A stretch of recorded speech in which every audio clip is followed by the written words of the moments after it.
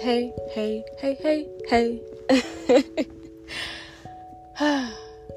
I want to talk about what gave me the courage to move out and why now. A lot of the friends that I get to chat with, you guys are definitely friends, but we don't get to chat, which we should definitely do more of. So you should definitely follow me on Insta, so we can actually hang out and chat. But for the friends I get to chat with often, many of them are still living at home with their parents, and so we kind of relate on that front, and we talk a lot about what that dynamic is like. And recently someone asked me what was keeping you at home and why now move. And so I want to kind of share that with y'all because it was a lot. Part of my process for deciding to move out, it was a long time coming. I have been talking about this for a while. I had actually gone and looked at apartments at least 2 years ago, I think, before the pandemic, and just didn't move. And then at the tail end of last year, I was talking to my coach about my desire to move out, and we really kind of unearthed some stuff as why I had been stagnant, even though my desire was very much to be more independent. And it was fear. We talk about fear a lot, y'all. Oh my God.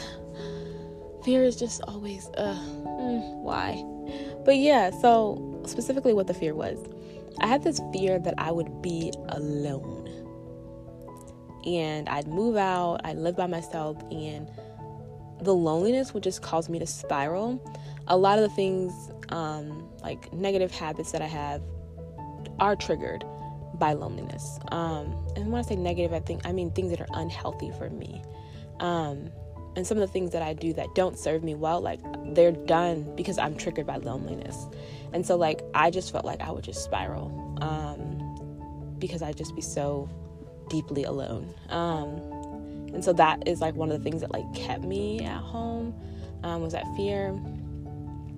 And I had to kind of face some hard truths as I talked through that with my coach. What I love about coaching is it's not advice, it's literally just questions to give me space, questions and space. Because once the questions are asked, I get space to think, I get space to share and to process, and I love that. I think it helps me feel more like an adult, because a lot of folks that are adults that I may go to for advice, or not even advice, I'm not really looking for advice. I don't think I've ever been the person that looks for advice. I'm an introspective person. A lot of the adults that I may talk to about my frustrations, let me rephrase that, their inclination is often to give me advice, and I think sometimes it's generational, but I think sometimes it's when you were accustomed to me being a child, it's hard to kind of pivot your mindset and the fact that I'm now an adult as well.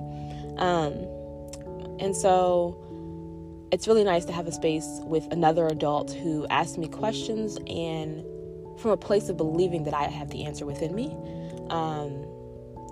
and just giving me space to do so. I think it just makes me feel like an adult.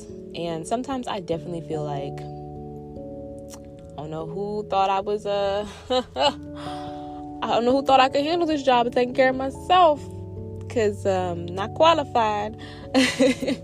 And so it's nice to be in a space and environment with somebody who truly believes that the answer to the questions are within me. I do have the answers, I just need space to process through it.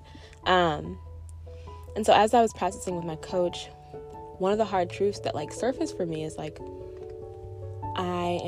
was scared of moving out because I felt I'd be alone and I'd spiral. But I don't necessarily know if at home I don't feel alone, right? I think it's very common for us to be around people that we're familiar with and still feel alone. To be in a room that even crowded full of people, right, who are having a great time and feel alone. I think many of us can attest to that. Sometimes you go out looking to have a good time and you just end up feeling so empty and so alone. And so it's not really the presence of people, I think, that solves loneliness. And so I had to really face that, because it's okay, if you are scared of moving out because you'll feel alone, do you, while living at home, do you not feel alone? And the answer to that was no. So that was like a thing that kind of pushed me further in the journey of like, okay, so then what do I need to do? Because staying here isn't actually the solution to the problem. There must be some more work, more inner work, more heart work that I must do in order to really start to figure out, how do I navigate loneliness? How do I overcome it? And what are the things I can do when that feeling comes? And so the more that I built up my own coping mechanisms, my own like rituals and habits that like really fed and nurtured my sense of belonging within myself, within the different environments I was in, I felt like my confidence grew, as far as like my ability to sustain even when seasons or times or moments of loneliness came. So that was one of the things I had to face. Like, what was the mindset thing that was keeping me stuck? And was staying in the place that I was in actually a solution, or just like something familiar? Because sometimes we stay in familiar places that doesn't solve the problem, but we just know how to navigate that space. And so, well, I know how to navigate this kind of loneliness because I've always felt this way or whatever in this environment. But if I go out into the big wide world and I feel alone, I haven't done that before. And so I don't know how to navigate that. And so I think like really when we start to process through the feelings and even like the ways, the behaviors in which and actions we're taking in order to navigate those feelings, and then ask yourself, is that truly serving us? Like, progress is made. And also part of this journey is, I think, some of the conversations we've had about coming home to yourself in previous episodes. Like, I think a lot of that is my inner work around what does it mean to navigate loneliness? What does it mean to, like, what kind of principle beliefs help me to feel less alone? And like, I think authenticity, I think learning the difference between being alone and being with myself was a huge mindset shift that I had to like take on. And even just reframing it, like when I am at home cooking, and if I have music going and I'm dancing and I'm having a good time, like, I'm not alone. I am with myself. I'm hanging out with myself. And so even that shift was like big for me. But then also like building out my community. I had to kind of let go of that whole feeling that community would be complete when I had a tribe. A lot of times, you know, we see people who like they've been friends for years, or they always go out together as a group. And it's not that I don't think that will happen for me one day. It's just like that's not my current reality. And it doesn't make the community that I have any less valuable or any less real because it doesn't look like that. And so I had to really accept that, because I think that was a big part of why I felt alone, is because I felt like I had people, but I definitely had to increase the frequency in which I connected to them. But I think that expectations of like a tribe was making me devalue what I had. So some practice that I did that really helped me to increase the frequency of my connection with people is I would print out a calendar each month, and I'd put on my calendar the social activities that I was doing. And I don't mean just with people, but with myself. And being able to see that visually was an accountability source, because oftentimes when we have these moments of like depression or immense anxiety, it is often triggered by like some of the patterns that we're engaging in, right? So if I'm constantly isolating and I haven't been out the house and I've just been going to work for like 2 weeks straight, you know, that is a pattern that we could definitely assume would bring on those feelings, right? And so being able to visually see how much I'm socializing, and if I saw gaps on the calendar, I'd be like, okay, well now, what friend do I want to reach out to? What friend have I not talked to in a while? Let's plug them in there. And that really held me accountable to making sure I was like living a balanced life socially. And so that was the thing with frequency. But then also like, I guess, diversity of friends or interactions. I had to also let go of the reality that, or the belief that I just need to find my person who is everything for me. And I felt like that was so unhealthy, not just for like me and like expectation wise or it being quote unquote unrealistic, but I think it was unhealthy for people. I think it's unhealthy to expect someone to be everything for you when they also have a full life. And I don't mean full in the sense that they're busy, but like they have so many roles. Like they could be mother, daughter, sister, aunt, godmother. And so we really have to like take inventory of like who someone is, like what we enjoy about them, like what their gifts are, what their talents are, what their weaknesses are, or areas of growth, and have realistic expectations for the people in our lives. And I had to kind of do that and realize, okay, I don't think I'm looking for my person. I think I'm looking for like people who I have certain aligned connections with. So I'd say right now I feel very much supported, and the categories of people that I interact with, I have friends in which I have a shared hobby with, and that would be like my book club. I meet with them monthly. That also fulfills the need for intellectual conversations. I'm a very introspective person. I have a lot of opinions. I'm a deep thinker, and I felt like for a while I was definitely feeling a little like hollow because I would have all these ideas but no one to share it with. And so being in a book club where I'm intellectually stimulated by the conversation, and we have freedom to share our thoughts and like go down different tangents, that really fulfills something for me. So I have shared hobbies with those group of ladies. And then I have someone that I talk to every day.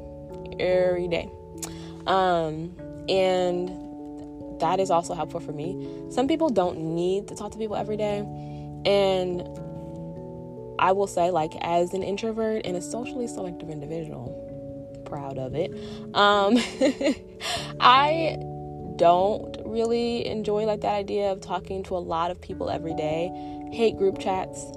I delete them as soon as I'm added to them, or if they're like muted and I don't check notifications. I don't have notifications on.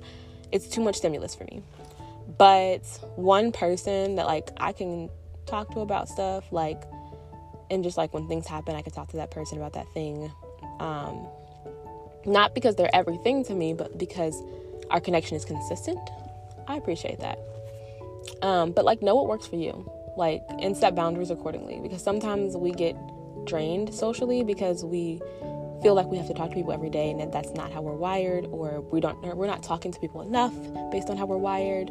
So like, take stock of that, but that's a personal decision.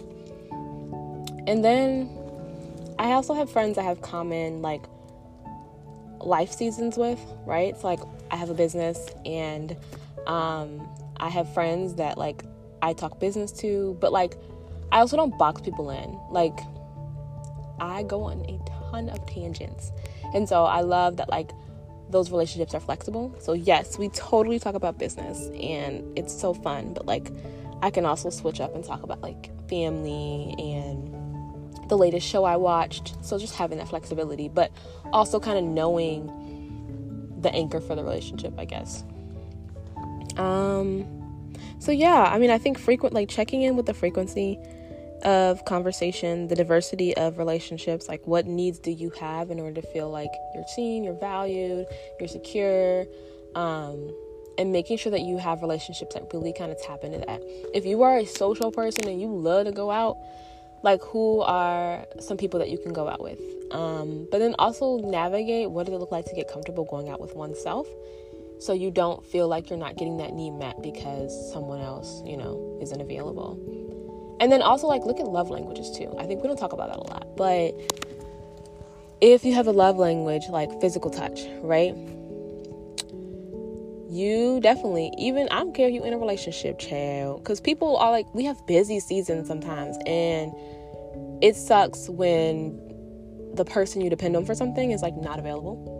And then you start having frustrated feelings towards them, and you're like, you never you're not there for me and all that. Girl, balance. So like, if you are like a person who loves cuddles, loves physical touch, go get you a massage and make sure you schedule that in regularly. It doesn't always have to be romantic touch, but like some of us, like, that's high on our need list. And so scheduling in a massage, scheduling in a pedicure, and even like recognizing your like physical touch love language could also manifest in like, you just need to move your body. So like, if that's like a Pilates class or a dance class, like salsa, roller skating, but like really kind of dig deep in like what kind of variety and diverse ways do I feel fulfilled when when it comes to this need? And dive into that. I would definitely encourage you to explore that. But speaking of that, one, I'm sitting here in my car. I'm getting ready to go to Pilates, and I'm out of breath. But I've been sitting here talking to you all. It's very confusing. I'm often out of breath, and I don't know what that is, but it's very concerning. Everything is concerning now that I'm 3 years from 30. I don't know. Like, I snap, crackle, and pop like the cereal, like Rice Krispies, and it is insane. But that aside, or I guess I'm gonna go down that tangent. I recently got some calcium pills, so we'll see how that works. I'm gonna be monitoring that for 90 days and see how I feel. And then I'm gonna add in the cardio version of Pilates, because being out of breath while you're sitting down, that's alarming. It is incredibly alarming. So get your regular physicals. Make sure you monitor your health, because it will sneak up on you. God. But let me go ahead and get settled in. I like to arrive early to everything, because my anxiety, the way it's set up, I can't be running late, because I need time to get my mind ready for walking inside. I'm gonna see people, like, whew. All my anxious folks, raise your hand, do a little dance. But yeah, so this is just your reminder that we are all figuring life out. Child, we don't know what we're doing at all. Most days we don't feel qualified for all the responsibilities on our plate, especially the money ones. Like, who put me in charge? I could never be treasury in high school, so why am I in charge of my finances for my life?